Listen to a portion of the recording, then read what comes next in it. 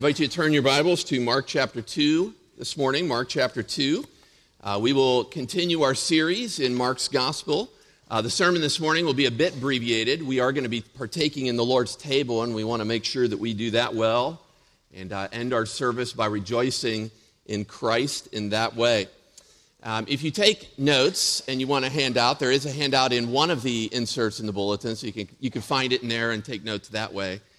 There is a section coming a little bit later where I'll get into some practical application about fasting, and those notes might be helpful at that point.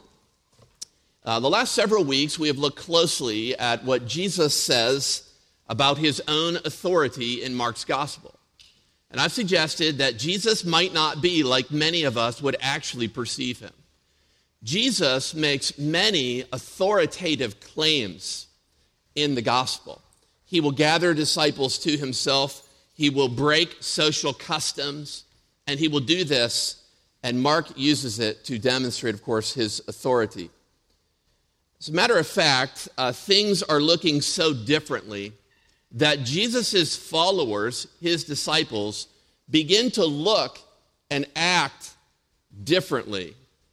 So much so that it draws questions from the established religious tradition. Imagine a new rabbi, this is their perception, a new rabbi arriving on the scene, gaining a large gathering of people, and then they start neglecting pieces of the established religious tradition. They'd be perceived as revolutionaries. Things were being rearranged quickly, and it made people nervous. Matter of fact, in the text we'll look at today, they ask a question because of the behavior of the disciples. I want to get into the text just a few verses, Mark chapter 2, verses 18 through 22, and I want to see it unfold in two ways. First, starting in verse 18. Look with me there. It says, "Now John's disciples and the Pharisees were fasting, and the people came and said to him, 'Why do John's disciples and the disciples of the Pharisees fast, but your disciples do not fast?'" So this text starts with another critical question. We've actually seen many of these throughout the text. This is actually three questions in a row that Jesus has to face. He's asked, who can forgive sins but God alone?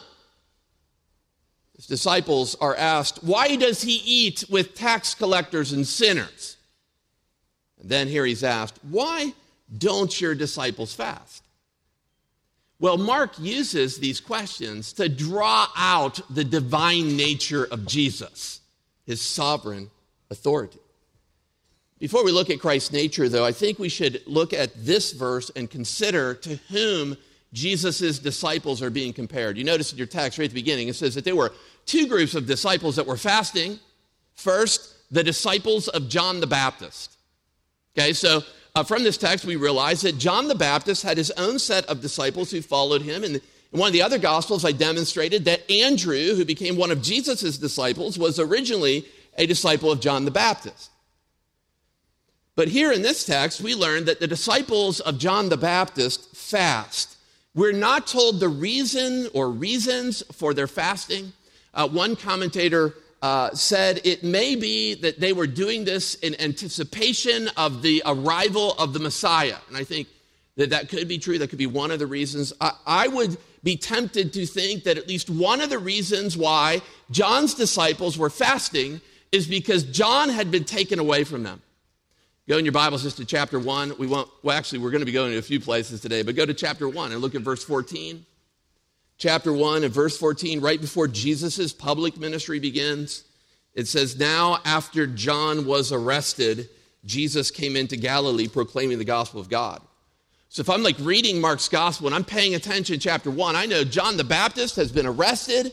We don't even know, perhaps by this time he may have even been martyred. But he's at least arrested. I think one of the reasons his disciples might be fasting is because John has been taken away. They're mourning. They're attempting to beseech earnestly for the good of John the Baptist. But then you also see another group that the disciples are compared to, and that would be the disciples of the Pharisees, or the Pharisees themselves. This other group fasted regularly. The Pharisees fasted normally. You could go to some of the other Gospels and see that the Pharisees fasted 2 days a week. Every Monday, every Thursday, they engaged themselves in fasting. Tradition kind of points us to the fact that they may have done that because they believed that Moses went up to Mount Sinai on a Monday and came down on a Thursday. And so in honor of that, as part of their oral tradition, it's not in the law of Moses that they need to do this, but as part of their oral tradition, the Pharisees add this, okay? And it allows them to demonstrate their piousness and their humility, or their piety, okay, their devotion to the Lord.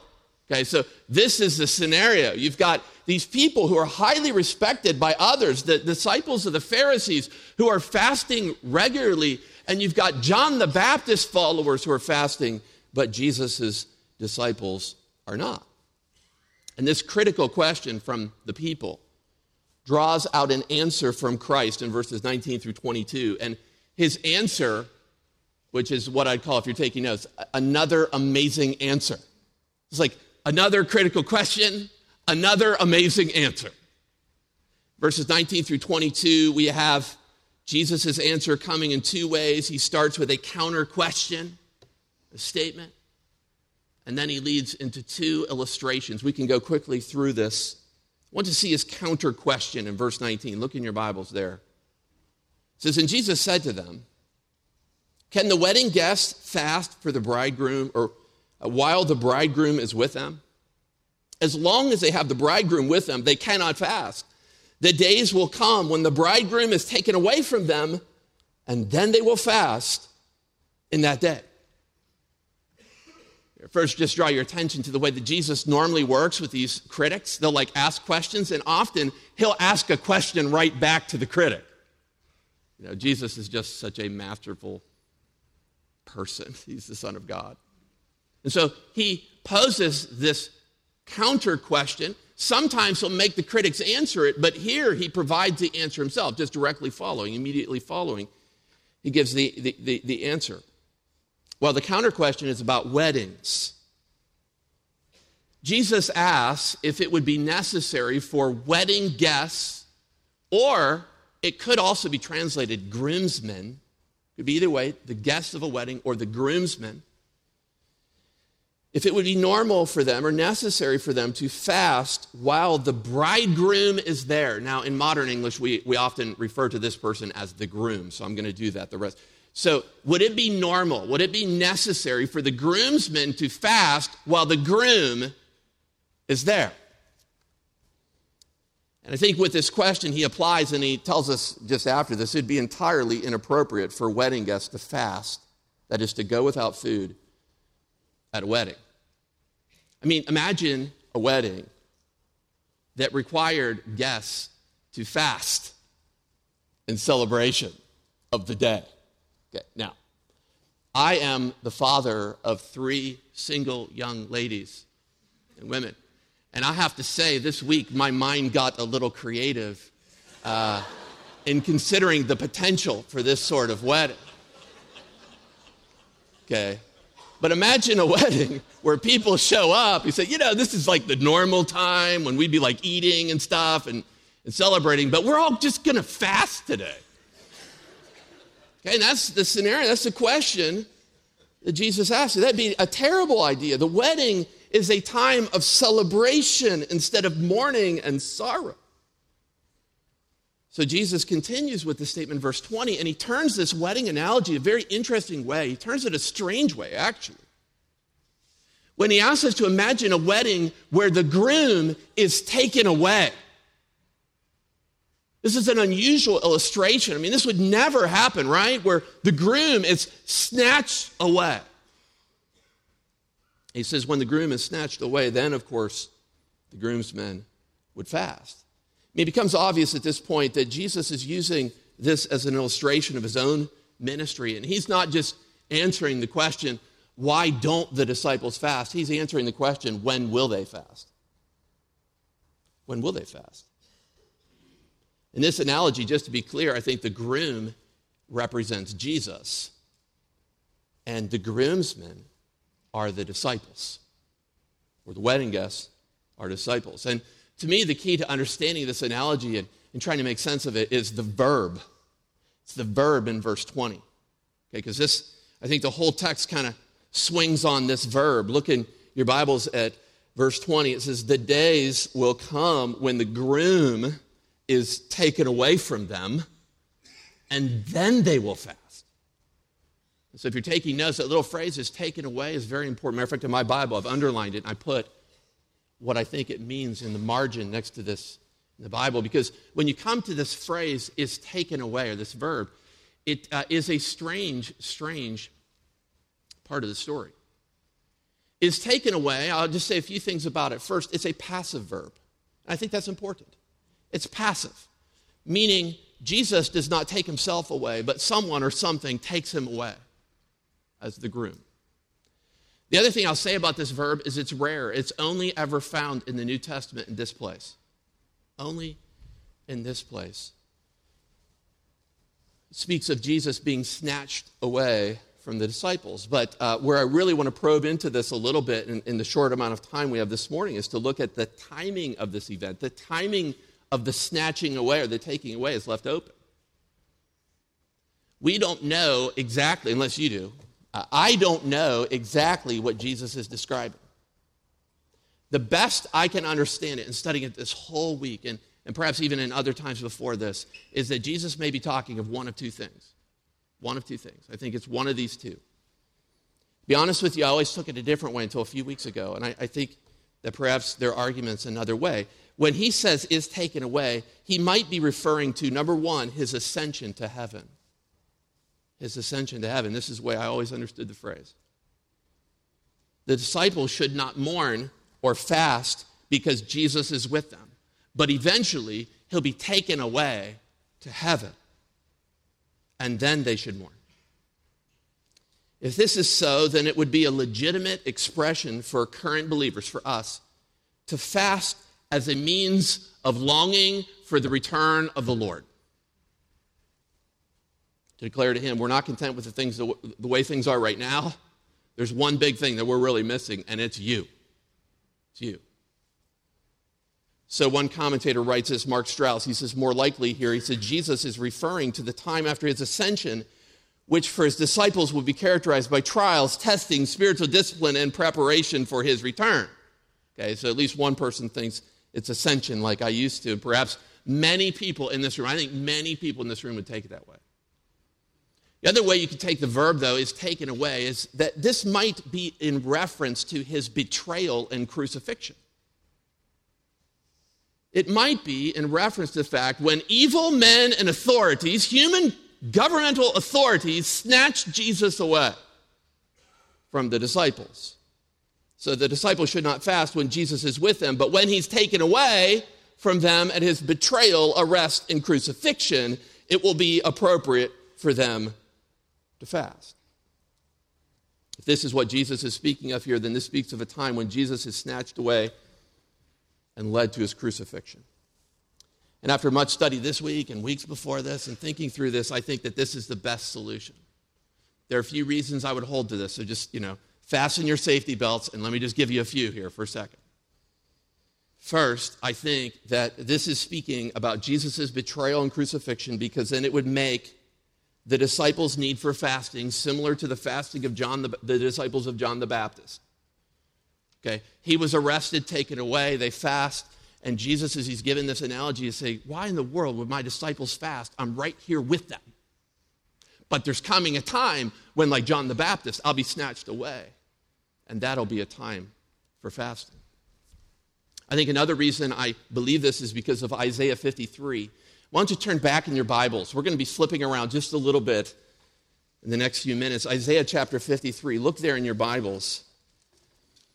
Although this word is taken away, is not found in any other New Testament text, a simplified form of this word is used 2 times of Jesus, of the future Messiah, in the Greek translation of the Old Testament, the Septuagint.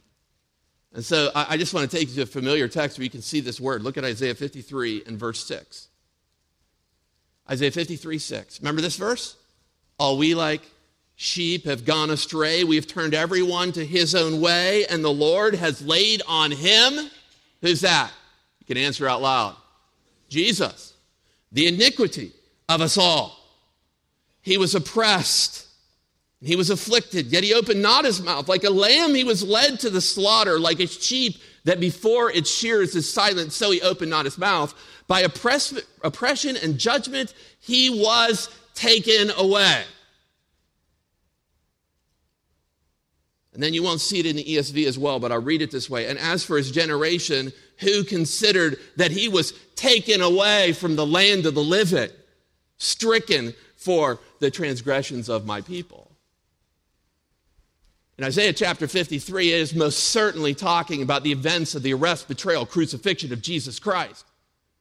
Oppression and judgment will come and snatch him away, and he'll be snatched away from the land of the living. He'll be taken away. And so I think that when Jesus says there's coming a day when the bridegroom is going to be taken away, and then they should mourn, he might be referencing his own crucifixion. Third reason I think that this would be his crucifixion is because Jesus is speaking of fasting that should be done. If Jesus is speaking of fasting, it should be done during and after his arrest and crucifixion. Then I think it would definitely factor in very well with what he has to say about the glories of the resurrection of Jesus and the indwelling presence of the Spirit of God. Okay, so at least in one key text, that I can't go through all my notes here, but at least in one key text in John's gospel, he says, you know what, there's coming a day when I'm going to be taken away, and when I do, it's going to be better for you. Because I'm going to send God's Spirit, and he's going to indwell in you, and he's going to comfort you, and he's going to strengthen you. And so it appears to me that Jesus is describing the time that he would be taken away to crucifixion. That would be the time for his followers to fast over his absence. His followers don't need to fast when the Son of God is with them. Having understood this text in its original context, I just want to take a few moments to talk about how this might apply for us. Okay, I normally wouldn't take 5 minutes like this to talk about application, but I think in this case we need to. Okay, so the disciples are told not to fast, but I'm sure there's some in our group here today that say, well, what about us? Do we need to fast? And so I've got 3 questions I would just answer for you very quickly regarding fasting. First, I think we should ask the question, should we fast? Okay, so Jesus says his disciples shouldn't fast. They're living in a different time and era. Should we fast? And my simple answer to that question, again, I'm just, for sake of time, going quickly, is I think there are appropriate times for believers to fast. And what I base this on is the fact that Jesus himself fasted, and he assumed that followers of his would fast. You can look at Matthew chapter 4, where Jesus fasts to prepare himself for spiritual temptation. And then you can look at Matthew 6, where he says, and you, when you fast. So as I'm looking at the New Testament, Jesus fasted himself and expected his followers to occasionally fast as well. I think the same is true of the Apostle Paul. Turn over to 2 Corinthians chapter 11 for a moment. 2 Corinthians chapter 11. And let me just read to you. Of course, 2 Corinthians is based upon all of these different texts where Paul records his hardships. There are 4 suffering passages that form the backbone of 2 Corinthians. And in 2 of these, in chapter 6 and then again in chapter 11, where you're turning, Paul, in describing the hardships that he endured in ministry, says that he engaged in fasting. 2 Corinthians 11 and verse 27, in toil and hardship through many a sleepless night, in hunger and thirst. So there are times where Paul didn't have adequate food and clothing, but then he takes it a step farther. Often, the ESV says, without food. Better translated, like some of your translations. Often fasting. Fastings often. In cold and exposure. And so if someone were to ask me, should believers fast today? In light of what the New Testament says, I'd say, although our normal protocol as believers is to be joyful and celebratory in this age, Jesus and Paul both fasted and speak to believers to do so as well. Well, if that's the case, why would we fast, or why should we fast? And I just have two reasons I'll give you from the New Testament. There's a lot of texts on fasting in the New Testament, but these two seem most relevant to me. And I'll just give them to you. You can look up the passages associated with them. We should fast because we need God's direction in our life and ministry. You could write down Acts 13, 1 through 3, and Acts 14, 19 through 23, Acts 13. Acts 13, the church at Antioch is trying to determine who to send out as missionaries. And so one of the things they do is at a corporate church, they engage in fastings and they seek the Lord. They pray to the Lord so that they might know who they should send out as missionaries. And they send out Paul. In Acts chapter 14, after Paul's gone into all these cities and planted all these churches, as they're selecting elders in those cities, the church corporately prays and fasts about who to set up as elders in the church. And so Acts 14, two churches, I think, is an example of times where it might be appropriate for believers to fast because we need God's direction in life and ministry. And then one other reason is based off of Matthew 4, because we need God's help in trial and temptation. And again, I wish we had time to go there. We're going to celebrate the Lord's table in a moment. But Matthew 4, verses 1 through 5, Jesus fasts to prepare to face temptation in the wilderness from Satan. And to just state it very clearly, if Jesus fasts, I think it would be justifiable to lift him up as an example for followers of his as we face spiritual temptations and trials. That leads to one last question, and that is, how should we fast? How should we fast? So I basically said, I think there are some times in life where we should fast. Gave you some reasons for it. Now, how? I'll ask you to turn to one last text, and then we're done with this application. Matthew 6. And all I have to do here is just read the text. How should we fast? When and if we ever decide to fast, what should it look like? Matthew 6, verse 16. From the words of Jesus in the Sermon on the Mount, and when you fast, do not look gloomy like the hypocrites, for they disfigure their faces, that their fasting may be seen by others. Truly I say to you, they have received their reward. But when you fast, anoint your head, wash your face, that your fasting may not be seen by others, but by your Father who is in secret. And your Father who sees in secret will reward you. So this is how. Okay. Now, having answered that for you, go back to Mark chapter 2, and let me just quickly close this out in our attention to this text. So, fasting is appropriate from time to time for New Testament followers of God. But back in our text, Jesus says that it's inappropriate for his disciples because he was still with them. He answers the critical question here with the illustration of a groom and groomsman at a wedding. He says it's time for feasting, not fasting.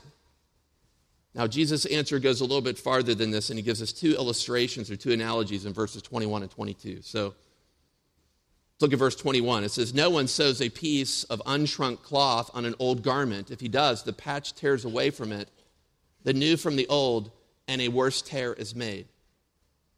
First, Jesus uses the illustration of garments or clothing. He said, no one would wisely sew a new unwashed patch onto a garment that was old and had been washed several times. Because what would happen is that new patch, once washed and used, would begin to shrink. The stitches would tear away from the problem, and things would just get worse.